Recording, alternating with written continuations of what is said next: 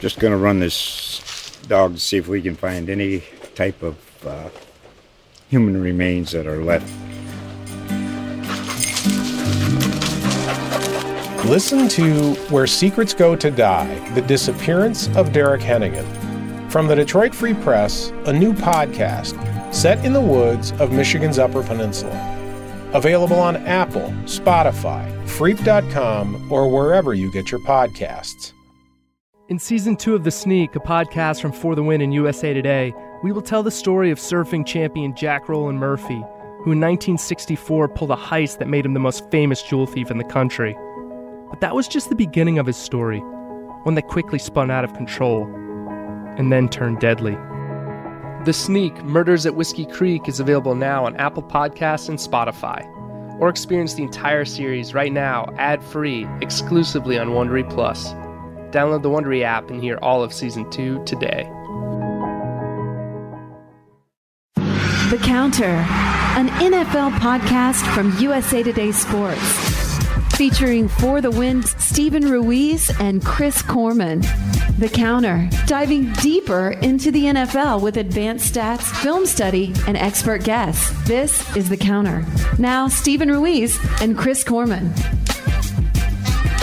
Steven Ruiz is back, everybody. Back from little time on the reserve list. Steven, what's going on, man? I actually have to wrap this up in a little bit because I have to go play a football game for the 49ers. I'm actually 5th on their depth chart right now, so I might have to play. I knew you were. I hope that you'll have to pass your COVID test first. So this is The Counter. I'm Chris Korman from For the Win, joined by Steven Ruiz, as per usual. We got a lot to talk about. Mostly, we are trying to keep up with what is going on with the NFL and COVID-19, because as with the rest of the country, this is just running rampant. It's all over the place at this point. There are new reports. Just seconds before we started recording on Thursday afternoon, we discovered that Trent Brown, the tackle for the Las Vegas Raiders, who'd been on the list and then was taken off and then had an IV that forced air into his blood. I didn't even know that was a thing. He missed time for that, and then he appeared to be coming back, and now he's back on the COVID list. So there are other things going on. So we will try to catch you up broadly on that. We're going to talk about the Patriots, which we talk about a lot. The Patriots and Tom Brady and Bill Belichick, and that whole question of who needed whom more, who should get the credit. And we're going to look at it through the lens of what everyone is talking about, right? The Buccaneers are great. They're going to win the Super Bowl, and the Patriots are terrible. And this is some sort of proof of who was more important. And Steven, as he generally does, is going to utterly decimate that ridiculous narrative that has emerged so far. And then we're going to jump into the games for the week. A couple good ones. 4, I think, that we are particularly intrigued by: Saints-Bucs, Seahawks-Bills, Ravens-Colts, Cardinals-Dolphins. So we'll dig in on that. But let's try to corral this COVID news right now. So the Bears and Chiefs closed their facilities Thursday due to positive tests. I'm trying to think which other teams. The Texans were shut down earlier this week. That's a second straight week for the Texans. Linebackers Jacob Martin, Whitney Merciless, and Dylan Cole are on the COVID list because of that. The Eagles had a player test positive on Thursday. It's unclear what ramifications that will have. That player is apparently he's quarantining, but the Eagles are on bye this week, so it's not threatening a game. But 2 teams that are perhaps most inflicted and had their practice facilities closed on Wednesday due to positive tests are the San Francisco 49ers and the Green Bay Packers, who happen to be playing Thursday Night Football, and they are still playing. Each team has multiple players on the COVID-19 reserve list.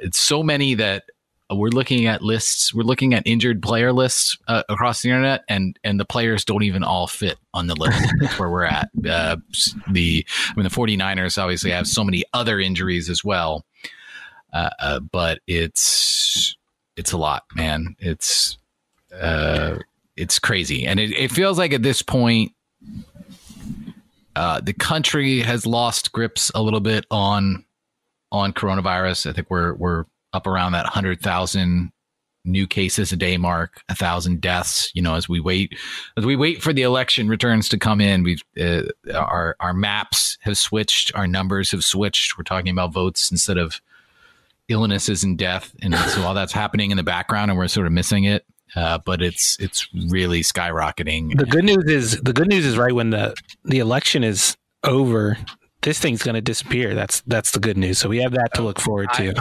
I have heard that from. You forgot about that part. Yeah. For some reason, that factoid, the pandemic, many times, did not stick in my brain. Weirdly. But what's happened is kind of what we predicted would happen earlier in the year when we saw the first few teams have outbreaks and they had to realign the schedule, and we wondered what would happen if there's more outbreaks and you already realigned the schedule and there was no more wiggle room. And we're seeing what the NFL's answer is. We're just going to play through it. Right. We are just at the point where it just does not really. It seems to be that the NFL has just sort of made peace with things, and presumably the treatment processes are better for this disease, and et cetera, et cetera, et cetera. We've moved down the line, but we are at much higher daily rate now than we were in July when people were making decisions and worrying about the NFL having a season, right? The numbers are oh man, look at this spike. What are we going to do? The numbers now are higher than that. This is the worst that coronavirus has been in the country as far as the disease. I haven't looked closely at the death rates, but we have not made that much of a leap that all of a sudden this is not something worth worrying about. I know that I understand that thought is out there and it's prevalent in a lot of communities, but this thing continues to move rapidly, continues to be highly contagious and incredibly dangerous for people with pre-existing conditions. But other people, there's I know of an acquaintance of mine, a writer who covers sports in Pittsburgh. His 20-year-old sister died of it. They found her dead in her dorm room. This is not, we still are learning and figuring out so much about this virus, and it is still rampaging. But like you said, we sort of, it felt cynical at the time, but it was based in fact, what we know about the NFL and football in general and how merciless it can be about the safety of players, and those players, they want to play, they want to make money. They at least had a seat at the bargaining table. You'll remember that vote. The vote was pretty close. It was not super unanimous that the league should come back, but ultimately they're back, and this is sort of what we thought would happen. There would be an effort to avoid it, and then eventually it would just sort of be, let's plow ahead. We've started, and we're going to go. I think we've reached that point. It reminds me of the lowering the helmet rule, and I've probably made this analogy before, where we had the rule for it seemed like 3 weeks where the rule was actually being applied and everyone complained, and then eventually they quietly stopped making the calls, but they still have that rule to point to. They could still say, look, we tried to make the game safer, but they're doing the same thing with this. They put in all these protocols. At the beginning, they were actually rescheduling games. They were holding players out, but now it's just we got to get the season played. We don't really care what has to happen to make the season happen. And this game, I don't understand how anyone can explain this game being played on Thursday night. It doesn't make any sense. Right. Outside of course, the network's already paid and they want their ad money. Right. I mean, it's there was a Thursday game moved already, but I mean, I assume it's just harder to do, right? Like there's not, you move a Sunday 1:00 game and there's other relatively equal programming to replace it. This is, I mean, it certainly again, not to be cynical, but it just certainly feels like this is the NFL serving up its players, even though there's no way that there isn't heightened risk. I mean, there just is. It's just the way that this works. These players are at a heightened risk tonight going into the stadium and playing against each other of spreading this and taking it home to loved ones or taking it to the facility on Monday or Tuesday when they return and getting the lunch lady sick. Like it's a virus. Like it just doesn't, it moves from body to body regardless of anything else. So if you're putting them together frequently, if you're making those people gather, it's more dangerous. So we will continue to cover the league as best we can and talk about it and revel in the good football that happens, but we need to acknowledge that in the background that there's a bigger thing going on here, and the NFL is sort of soldiering through it, as the NFL often does. So let's switch gears a little bit and talk about one of the bigger off-season sort of narratives that we dug into and wondered about. And I feel this is one of those things where we certainly we were part of the hype for it over the summer, right? Like we were part of the people who made this a big story, like, oh, who's more important, Belichick or Brady? We're going to know, like it certainly felt like those two, I wouldn't say got as sick of each other, but they weren't against the idea of going out on their own and doing their own thing. We've talked endlessly about Belichick being excited to have a quarterback like Cam Newton, who's more dynamic and does more things on the field than Tom Brady. And we've talked about Brady wanting to be in a more,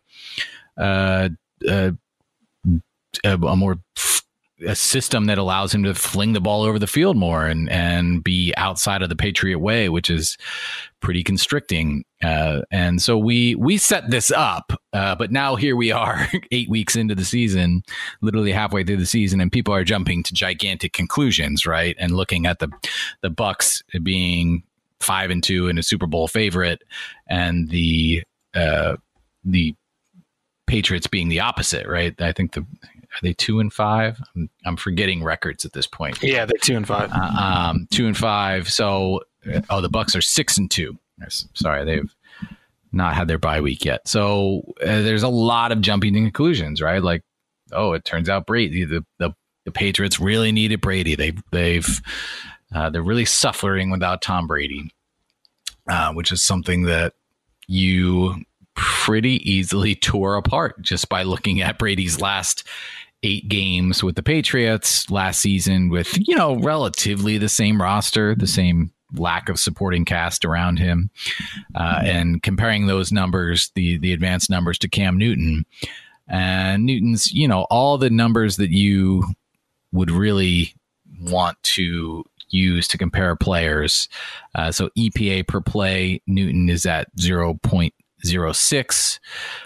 Brady was at negative 0.01. Success rate, Newton 52%, Brady 40%. Completion over expected, Newton's at negative 1.1, Brady negative 5.7. Pass grade, Newton is 71.9, Brady 68.6. So they both, I mean, those numbers are not fantastic, but they were both bad within this offense. But you were listening to a podcast of a friend of the show, I'll say. We haven't actually had him on yet, but we're going to make. Yeah, he said he'll come on anytime. So yeah, Coach Voss from the Make Defense Great Again podcast had Dean Pease. I feel like we're probably the number one. Maybe him. He got Dean Pease actually on his podcast, but we love Dean Pease. We talked about Dean Pease a lot. He got Dean Pease on his podcast, and Pease was asked about A question that I've always had, like, this is such a great question about what it's like actually game planning when Bill Belichick is your head coach and you're the defensive coordinator, right? Because we all sit here thinking, man, Bill Belichick's the greatest defensive mind of all time. He probably just, if you're the defensive coordinator, you're probably just sitting there doing, who knows what you're doing. Like, but it's really Belichick's show. I mean, that's certainly what I've assumed. And in fact, I still sort of assume it now. Given that there's no defense, I don't think they have an official defense coordinator. No, they don't. It's sort of by committee still, and it might be Bill Belichick's son. So I think Bill is at this point very involved. But Dean Pease was asked what it was like for him when he was there, 2006 to 2009. And he gave a completely fascinating answer. It's so interesting. We're just going to play it for you now, and then we will come back and dive in on what we think it tells us. The Counter. Just going to run this dog to see if we can find any type of human remains that are left. Listen to Where Secrets Go to Die, The Disappearance of Derek Hennigan. From the Detroit Free Press, a new podcast set in the woods of Michigan's Upper Peninsula. Available on Apple, Spotify, Freep.com, or wherever you get your podcasts. It's like Coach Belichick. I mean, he was a really great defensive coordinator, but he spent maybe 45 minutes a week with us on defense. Wow. What would he do the rest of the time? I mean, what is he with the offense or? No, he spent with Tom Brady, telling Tom Brady, here's what those defenses are doing against you, which was perfect. He sat in the meeting room with Tom every day in individual meetings and unit meetings. And unit meeting, he'd have a team meeting, but I'd have a defensive unit meeting. He was never in there. We'd meet as a defensive staff, and then he'd walk in on Wednesday night and maybe about 9:30, 10 o'clock at night, and I'd tell him, here's what we were thinking about. Is there anything else you got? And he might have something, he might not. Or he might throw something out, and we'd say, well, we talked about that, but here's why we didn't like it. And he might say, yeah, okay, I agree. Or he might say, no, I really want you to try this or run this. But he did not sit in there with us. Everybody probably thinks he did. He didn't. He did an incredible job of sitting with Tom, and like we're playing the Jets or something. He's telling Tom, here's what to look for. Here's what that safety's showing you. Here's what the linebacker's showing you. I mean, what a great tool to have a guy like that with that experience sitting with your quarterback, teaching him how to read defenses.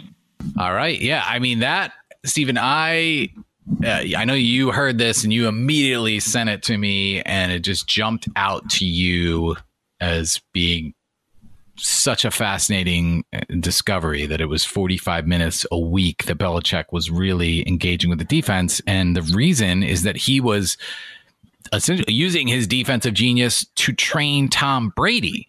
And you went back and looked at the stats and Brady's trajectory and noticed something really interesting about what happened at the time that Pease is describing.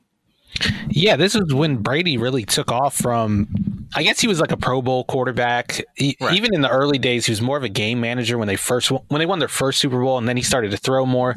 But he was still a quarterback that was throwing interceptions at not a high rate. Like, he was still above league average in that regard, but he wasn't the kind of guy he is now, how he protects the ball. But that really changed, and his other numbers really spiked during this time period. Of course, it also had to do with getting Randy Moss and Wes Welker and eventually Gronkowski. But this is really when Brady injected himself in that discussion of who the best quarterback in the NFL was. At the time, it was like Peyton Manning and that's it.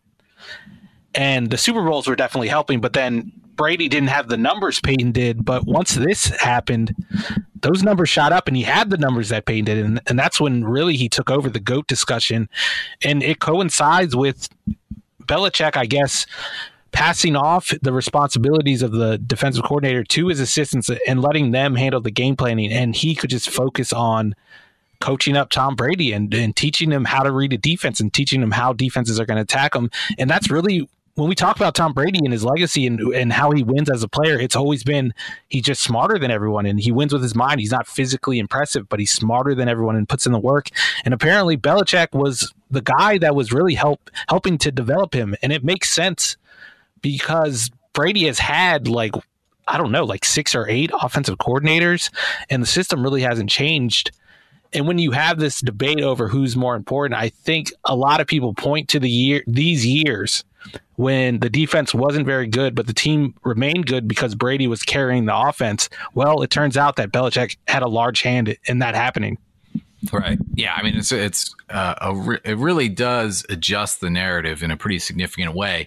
And I mean, I think you and I are in agreement that like ultimately this discussion is, we have a podcast, so we know that you need to talk about stuff like this, right? Like this is the stuff that talking about sports is made of. Like you compared it to the Jordan LeBron debate. Like no one's ever going to agree, and it's always going to be talked about. But honestly, if we could just step back and say, like, wow, the fact that Tom Brady got overlooked by everyone multiple times and ended up with Bill Belichick, who was not clearly on a trajectory to become the greatest coach of all time, right? He'd lost his job in Cleveland and was straggling along as the Patriots coach. Just the fact that those two got thrown together and that their brains could work together in this way and create, Brady, that Belichick was going to eventually handle the defense and turn and do what he did in later years. And as we've broken down, you've talked about at length, he had that in his book, but he was also able to take it and teach it to Tom Brady. Should just be thankful that happened. And we were able to see a player sort of ascend so much higher than what we thought he might be. And it really answers, like I said, it's just a question that I've always wondered about, because you do think like Belichick understands defense so well. I wonder how much of that he can put into his quarterback's head. And it's obviously not an easy thing, right? Like it's not like you can just do it to a player over, that if you're together 1 or 2 years, a smart defensive coach can do it. But it took Belichick and Brady a long time. And like you mentioned, Brady sort of was the offense in New England in a way.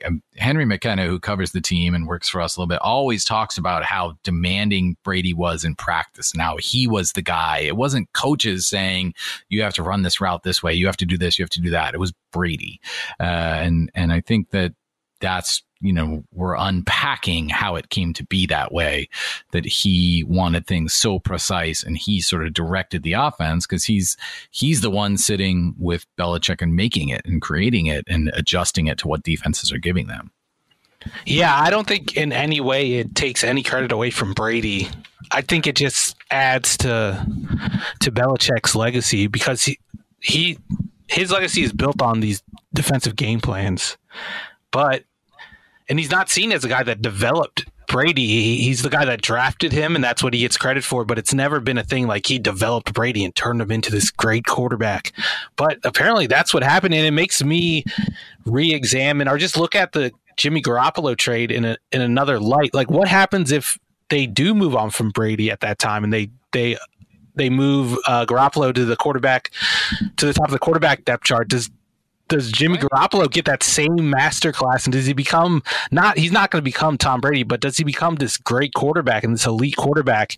And it also, like, it's not like Jimmy Garoppolo went to a bad coach. He went to Kyle Shanahan, and Kyle Shanahan is a guy that makes things so much easier on his quarterbacks, but he doesn't develop quarterbacks like that, because we've seen Jimmy Garoppolo has basically been the same guy since he's been in San Francisco. And you look at Sean McVay, another genius that we celebrate, and he hasn't been able to do that for Jared Goff. He's done it in different ways where he's kind of playing the mental game for Jared Goff before the snap, but he's never been able to develop him into a guy that sees it himself, and Belichick did that.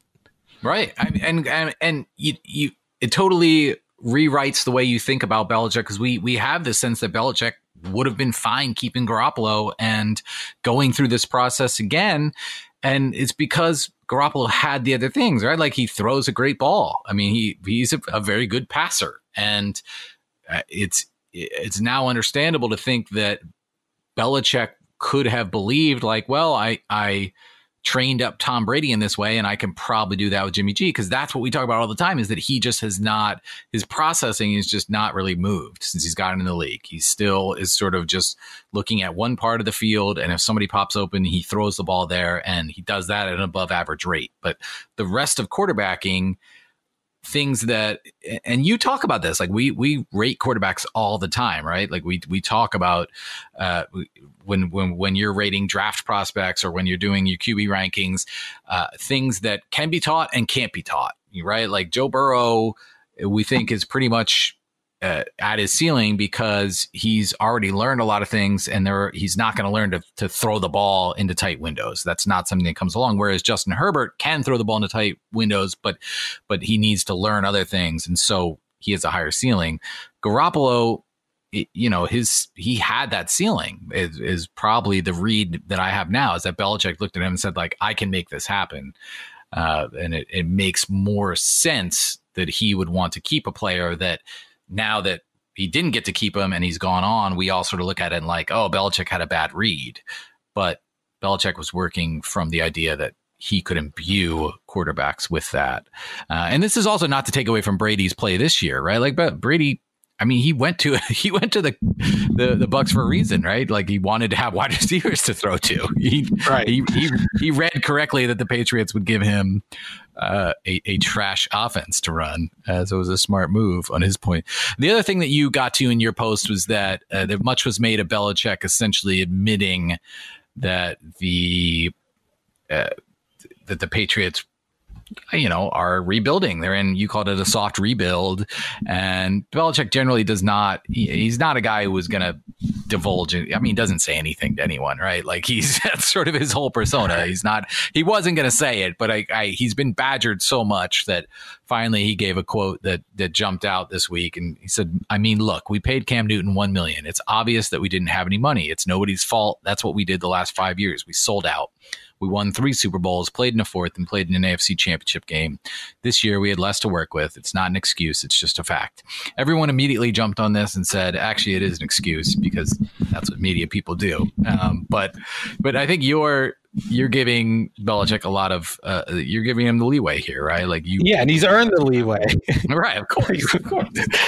And like, we rip teams that do the opposite, that are naive about their roster and their window and whether it's closed or not. Like, we rip the Rams when they trade for Jalen Ramsey just to go 9-7. Like, why are we not commending Belichick for doing the opposite just because he labels it and he says it? I don't get it at all. These are the moves that he's made throughout the dynasty, like letting Tom Brady walk maybe a year or two too early. I would argue that it wasn't too early, because he's performing well, but how many quarterbacks would perform well in that offense? Like Jameis Winston, who was written off as this terrible quarterback, I think he's more closer to league average, was putting up crazy numbers despite setting records for turning the ball over. Like, it just shows how much easier it is to play quarterback in that offense, or with those guys around him, not necessarily the scheme. And then obviously the Bucs have the number 1 defense in the league, and they're turning people over at a high rate. So Brady's getting the best of both worlds now. He has the Patriots defense from last year mixed with Patrick Mahomes' weapons. Like, it's the perfect situation for a quarterback. So Brady could still be a shell of his former self and still put up the numbers he's putting up. I think that's what's happening. And what's happening in Tampa Bay isn't a referendum on the Brady and Belichick debate. It's a referendum on how we view quarterbacks and how much supporting cast matters.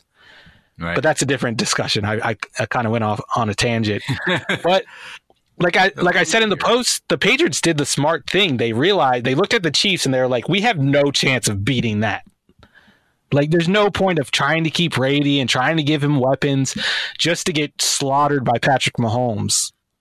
And you look at a team like the Vikings, who they could have let Kirk Cousins play out this year, go to free agency, and they would have had a great cap situation. They would have been fine. But instead, they reworked Cousins' contract. They extended him last year to open up cap space in the short term so they can make more moves and try to chase this title window that's not actually open. They weren't right. a good offseason away.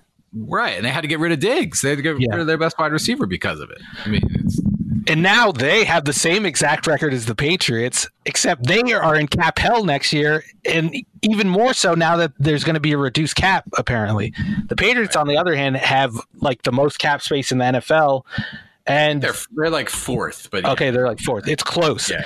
But yeah, so they're doing well in their little rebuild. And I mean, we still view them as a team that might make the playoffs before this season. And yeah, I just don't get the criticism of that comment. I think it made a lot of sense, and it just allows Patriots fans to realize where they're at as a franchise. And I think it I don't know, it just makes their outlook for the future more realistic. Right. Yeah. I mean, honestly, don't question Bill Belichick. Like he knows what he's doing. He's got it figured out.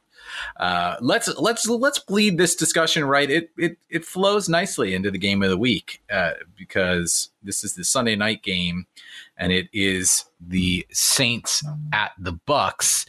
And not only are we talking Tom Brady here, but we could be talking about Jameis Winston. Drew Brees has been limited in practice. He apparently has a shoulder injury. Was during the part of Saints practice that was visible to the media, he was sort of off on the side, just throwing the ball.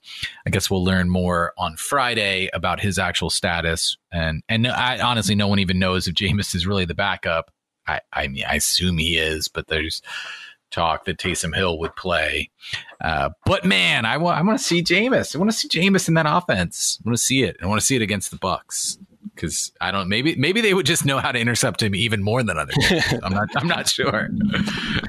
What are you looking for in this game? Obviously, two of the better teams in the NFC. Saints are 5-2, Bucs 6-2. Saints have come on. Tampa Bay is a 4.5 point favorite in this one. What are you looking for here? I'm looking to see if the Bucs are actually as good as we think they are. They haven't really been tested at all this year outside of the Packers game. And the last time they played this team, they lost, and it wasn't a very close game, and Brady did not look good. But I also want to see what the Saints have because their defense hasn't been as good as I expected it to be, especially on the back end. I thought the secondary would be really good, actually, and it's been really bad. They've been blowing coverages at a high rate, and it's not just that. They haven't been good on a down-to-down basis either. And this Bucs receiving core is going to test that, obviously, and Tom Brady's going to test it. So I think it's going to tell us a lot about both teams. I would not be surprised if it was a blowout in either direction, but I'm expecting a closer game. But I do think a blowout in either direction would tell us a lot more than a close game would. Interesting. Yeah.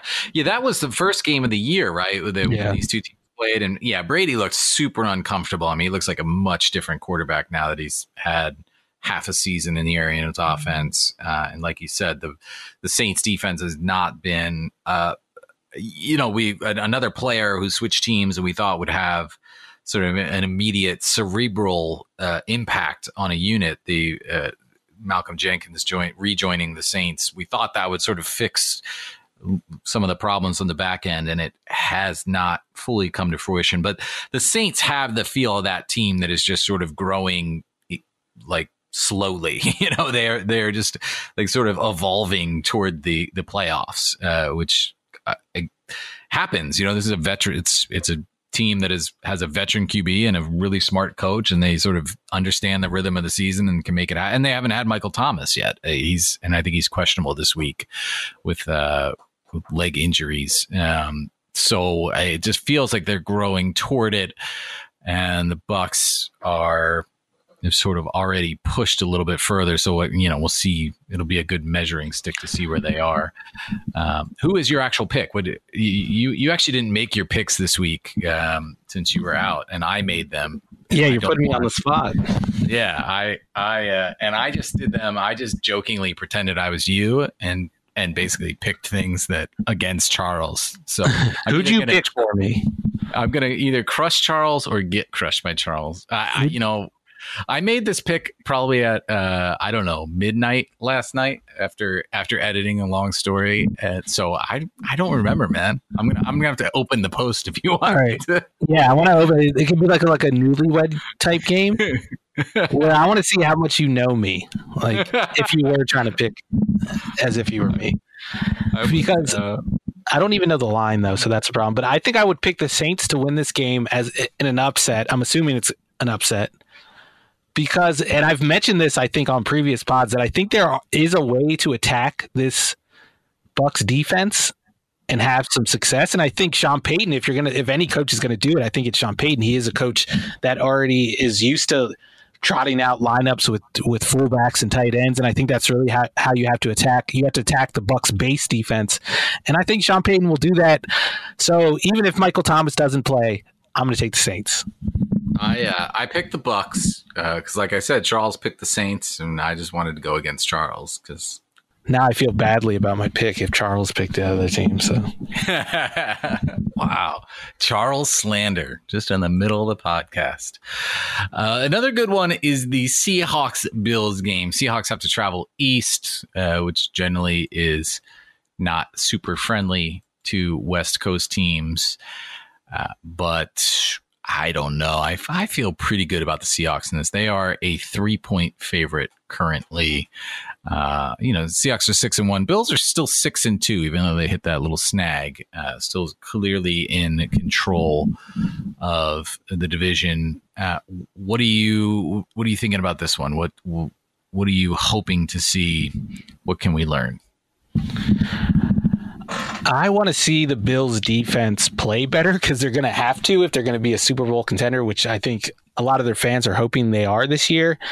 And what a perfect test. Russell Wilson, he's the quarterback that puts maybe the most strain on your defense in the NFL. Maybe Patrick Mahomes has something to say about that, but it's different against Russell Wilson because he just challenges your defensive line to keep contained. He obviously forces your defensive backs to cover guys for like 5 or 6 seconds at a time. And the Bills have had a lot of problems playing sound defense, and he's going to test that. And if they have a bounce back game, maybe that's a sign of things to come in the second half, and maybe they are a Super Bowl contender. But if they get blown out or not blown out, but if Seattle's offense has a lot of success, I'm willing to write off the Bills. And Josh Allen has quietly been pretty bad over the last four games. I know all the Bills fans are ready to send out those apology forms to all the people that were slandering him in the offseason. But over the last 4 games, he's been one of the worst quarterbacks in the league. Like his quarterback rating's at like 79. His PFF grade's down. His yards per attempt they're basically back to where they were when we were questioning whether he was even good. So he has a lot to prove. And I also think the Seahawks defense has a lot to prove. Last week they blitzed a lot and had success against the 49ers, who were banged up. But the Bills have more weapons at the receiving position. So we're going to see how well that blitzing strategy holds up against a good football team and a healthy football team. And if it doesn't, then I think we could say the same thing that I said about the Bills. We can write the Seahawks off as a Super Bowl contender. A lot of talk this week about how good DK Metcalf actually is. And it feels a little out of control. Yes. Frankly. He's Julio Jones and Calvin Johnson. Right. I think it's one of these things where the narrative from the draft was that he was super doubted and that, he had the bad agility drills and he had not really produced much in college. The stats, the numbers for college were not great, but he looked, he was a physical specimen, and those guys just become people that we talk about, right? Like there was, is he just a workout warrior? Is he going to be able to run blah, blah, blah, blah, blah. Like, he became so controversial. So the fact now that he's producing is sort of being vaunted into like, everyone should have known. And he's the greatest things. I mean, people are actually comparing him to Calvin Johnson, right? Like that. Yeah, and that's ridiculous. Like he's not Calvin Johnson. He's not Julio Jones. Those guys were legit route runners. And I'm not saying DK Metcalf isn't a good player. Like he's more than just a physical specimen, but he wins in different ways. Like those guys could win down the field. They could win at the line of scrimmage, where DK Metcalf is more of a guy that's going to win at the line of scrimmage. He's going to beat his man off the line of scrimmage, and he's so fast and he's so physical that it's impossible to recover against. That's why he's so good. And you could see that on the college tape if you looked hard enough. Like he was my number 1 receiver in that class. I realized, and I think a lot of people got caught up in these contested catch guys because they saw he was this big dude with these great combine numbers who could jump really high. So they just assumed, oh, he's one of those guys that's going to, moss people. He's going to win contested catches. And those guys didn't have the best track record leading up to that draft. Like Laquan Treadwell was one of the guys that he went in the first round. He was a similar guy, or he wasn't similar to DK, but a lot of people thought those guys were similar. And I think even Michael Thomas tweeted out during the draft while DK was sliding, he tweeted out Laquan ruined it for those guys. The thing is, DK Metcalf isn't one of those guys. He's not even really good at contested catches. He's big and he's fast and he's strong, but he doesn't really track the ball well enough to be a 50-50 ball guy. You're not going to throw a fade to him. So he's just a different type of guy, in my opinion, and that's where people missed. I don't think it was we were watching the wrong things. It was just I don't think people were actually watching the film, to be honest. Right. I mean, honestly, sometimes when I watch DK Metcalf, I'm like, oh, it's big Deshaun Jackson. He outruns people, and I think that's a good comparison. Makes catches. Yeah, it's shocking to see because it's not what anyone expected. But the best big guy comp that I've heard for DK is actually Terrell Owens, who I think is a similar kind of guy. That's a good point. Yeah, that's very similar. And I've talked about this on the pod before, and I think it was Nick Saban that actually said it, and I kind of stole it from him. There's two ways to get open as a receiver: early in the route and late in the route. And he's the guy that some guys can do it both ways. Julio Jones is the guy that can win anywhere on the field, but DK is the guy that wins early in the route. Right. Yeah, if you're going to steal stuff, you used to steal from Saban and Belichick. That's what I like about you. You steal from the smart people. What's your pick in this game? I assume I picked the Seahawks. Since I was trying to be you, I think I picked the Seahawks to cover. Yeah, I'm picking the Seahawks, definitely. But I am concerned that the Bills defense is going to turn things around because Sean McDermott is a very good coach. That's the way they win. But I'm picking Seattle. Yeah, I picked the Seahawks. Good job, me, being you. Let's talk Ravens-Colts. Ravens coming off a loss to the Steelers. Close loss, 28-24. But really, as I wrote in my pick, I think I picked the Ravens to cover on this one. They really pushed. They finally had that running game that you sort of expected them to have coming in the year. Lamar Jackson was once again struggling, but I think, as you pointed out, a lot of those things are situational. He's not been great in empty formations. He appears to be, a lot of times when a quarterback, it was wet last week, a couple times he just dropped the football. But he's definitely trying to do more on his own and trying to make things happen because so many other things were working. But I think the Ravens, even though they lost Ronnie Stanley last week, they sort of figured out that power run game. J.K. Dobbins moved into more of a featured role. And I think that they are going to push down on that and be able to beat a Colts team that, the defense has been one of the better in the league, but I think you've seen some flaws in it. So I'm interested to see what you expect to happen here.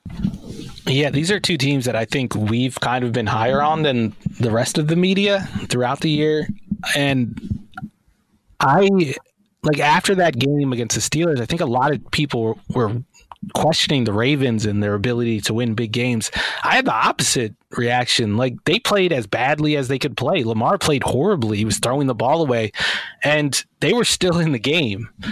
I saw that more as a sign that the Ravens were the better team than the Steelers, and I think we're going to see that going forward. Once they figure things out offensively, and I still think they're going to figure things out eventually, they started to figure out the run game against the Steelers, who had the best run defense in the league going into that game. Once Lamar, if they can combine that with a Lamar Jackson who isn't turning the ball over 3 times or however many turnovers he had, then I think the Ravens are going to look like one of the better teams in the AFC again. And then the Colts, their defense has kind of proven me wrong to a certain extent. I thought they would fall off a cliff. They were number 1 in DVOA after 3 or 4 weeks. I thought they would be down out of the top 10 by now, but they're actually still hovering around top 5. I still have the same concerns that they don't have enough talent to compete with the best offenses in the league. And we're going to see that this weekend. If they can hang with the Ravens, then I'm willing to say that I was wrong. But if not, I think it's the same old story with them. They just can't hold up against better teams. They're well coached on defense, but sooner or later you need talent, and they just don't have it on that side of the ball. Right. Let's talk Cards. Dolphins. I'm excited about this one because I feel like your affinity for Kliff Kingsbury is well noted on this podcast. I think you like a lot of what he's done. You've questioned a lot of some of the stuff he's not really letting Kyler Murray throw as much as he should, and there are things that you're questioning, but he does so many creative things. He's a really interesting young offensive coach, and Brian Flores has turned out to be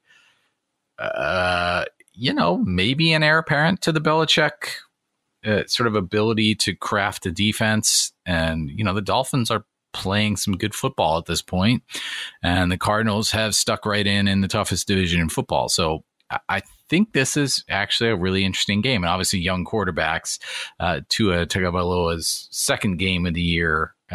He's obviously still got some growing to do, but I think it's going to be a really interesting one. And Arizona is actually a 4.5 point favorite right now. So what are you looking at in this one?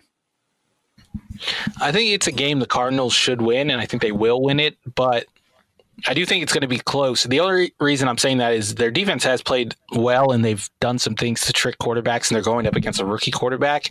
And there were times last week, I thought Tua actually played better than the stats implied, but at the beginning of the game, you could tell he was just way sped up. He was thinking too much. He was throwing the ball weirdly, and he eventually settled down and started making the right reads, and he was making good throws.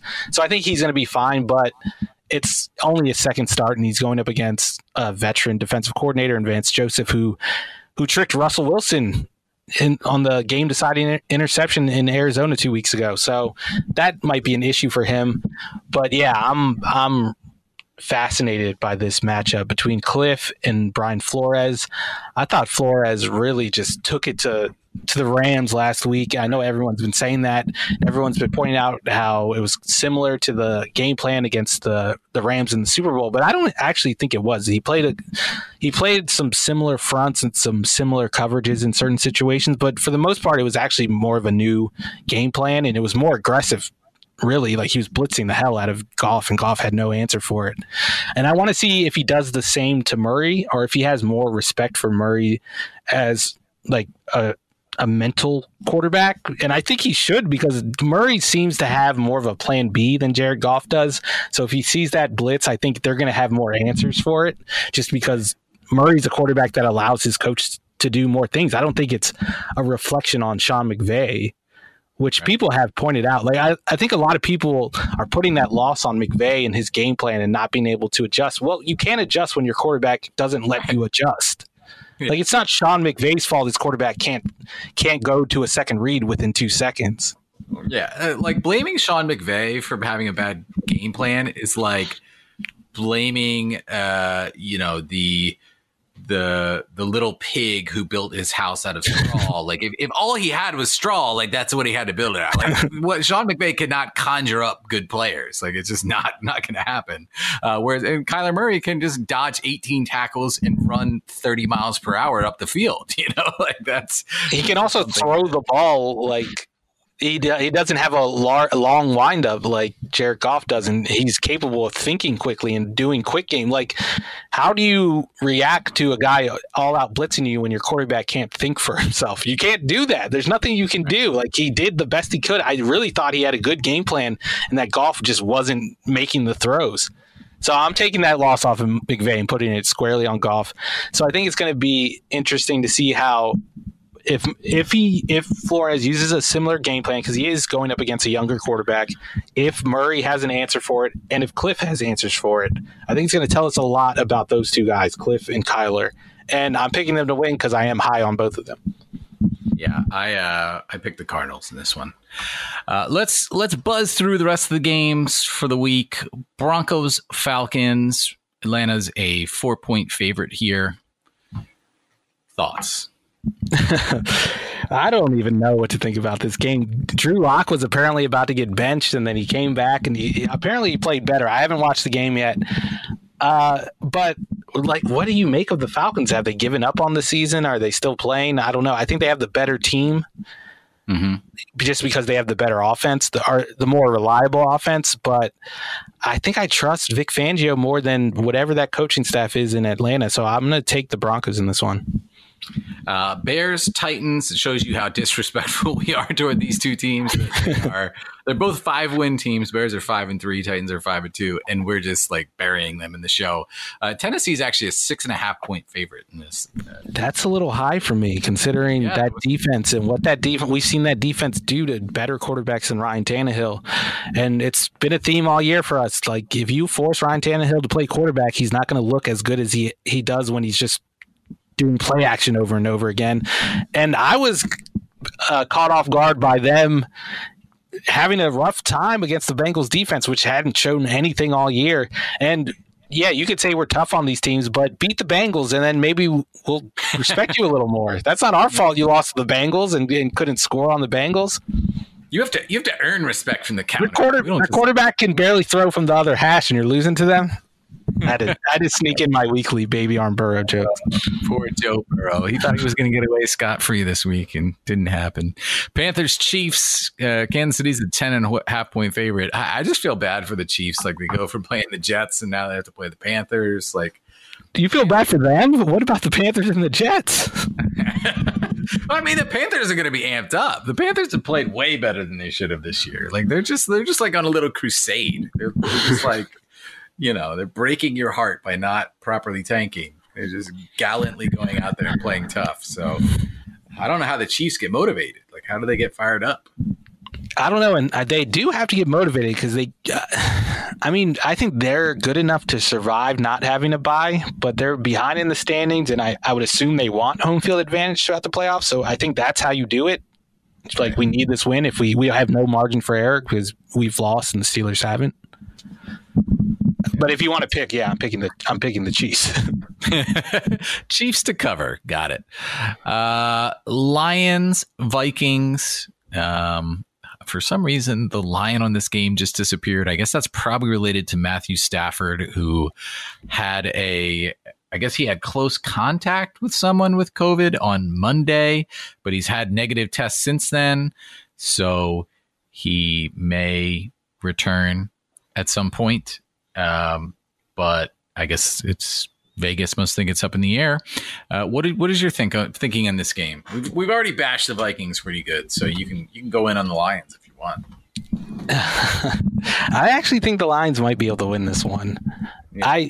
I think they'll be able to shut down Dalvin Cook in that running game, and if they can do that, then we've seen the Vikings aren't a very good offense. Last week when they won the game, I don't know if you've seen Kirk Cousins' next-gen stats passing chart, but it's the funniest one I've ever seen. Like, he has no completions over 5 yards. It's amazing. Like, he didn't even attempt passes over like 10 yards. It's amazing. I'm just worried that the Lions aren't good enough to maybe do that. Like I said, they could, in theory, shut down Dalvin Cook, but do I really trust Matt Patricia to do it? Not really. What's the line on it? There is no line right now. That's right. You just said that. And I'm looking around other places to see if it's been taken off the board. It was Vikings -4 when Charles put it together last night. So, I think I would take the Lions on that. I think they have the better quarterback. I know. Actually, Kenny Galladay's out. I'll go Vikings with that one. Okay. All right. Fair enough. That's what I picked.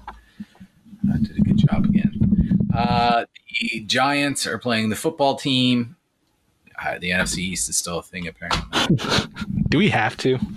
No, we do not. Let's just move on. Texans, Jets.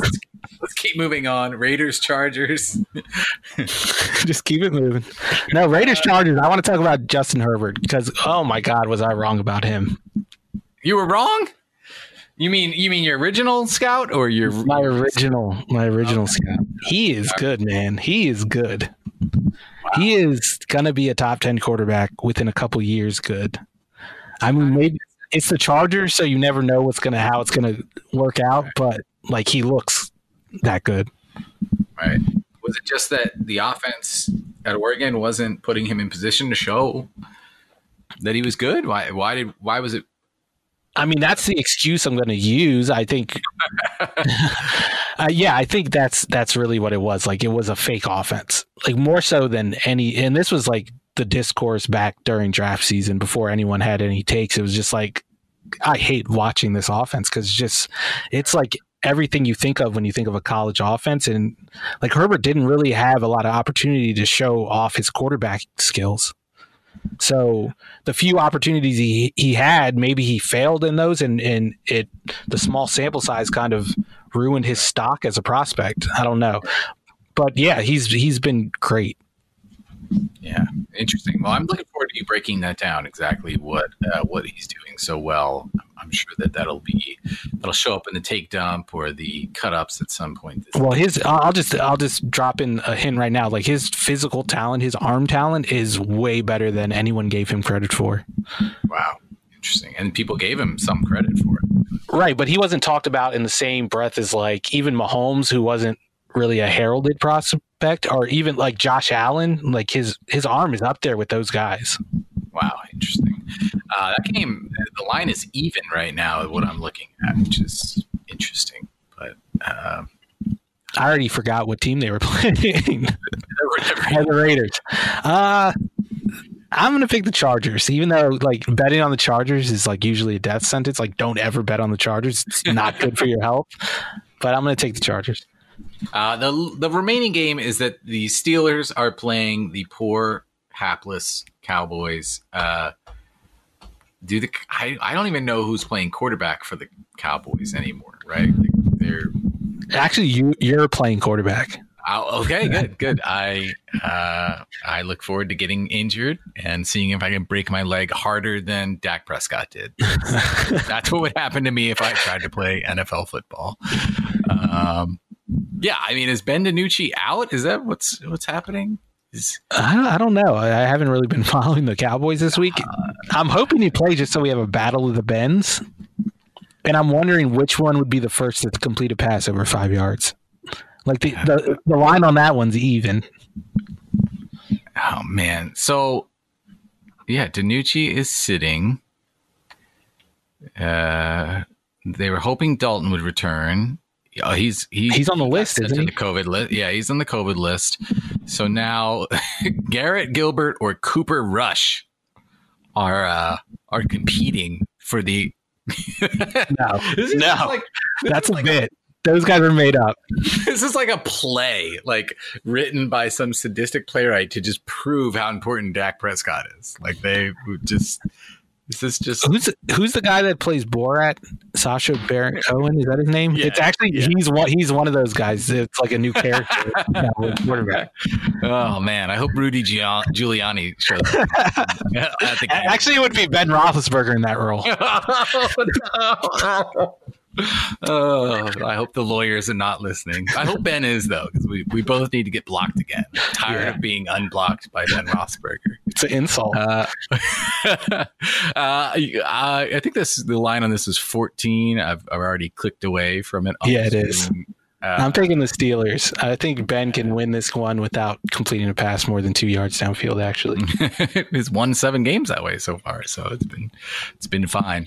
That's all we got on the counter this week, I think. We'll talk about the Monday night game, which it's totally leaving my head who's playing on Monday. Patriots-Jets. Patriots-Jets. Trying to keep up with all the different COVID news. Man, the Pac-12 opener has been canceled by COVID now. I didn't even know the Pac-12 was coming back, but apparently it is. Just try to keep up with all that, man. It's a lot. There's a lot going on.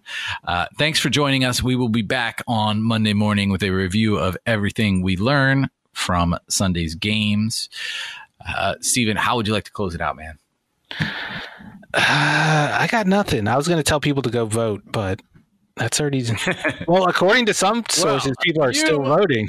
See, I knew there was fraud. I knew that people were. This is just proof that you are trying to manipulate the vote by getting people to vote after they're allowed to. How could you, man? Thanks for joining us. We will talk to you next time. Take care. The Counter, an NFL podcast from USA Today Sports. featuring For the Win Steven Ruiz and Korman.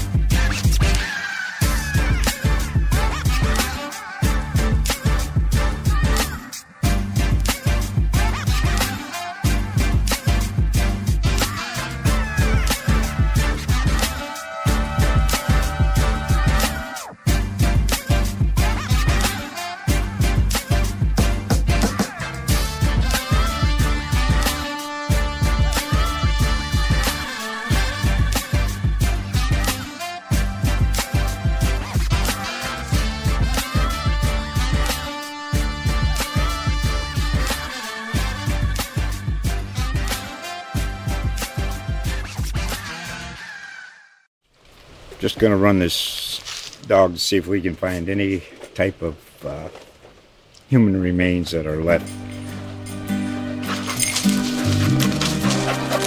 Listen to Where Secrets Go to Die, The Disappearance of Derek Hennigan. From the Detroit Free Press, a new podcast set in the woods of Michigan's Upper Peninsula. Available on Apple, Spotify, Freep.com, or wherever you get your podcasts.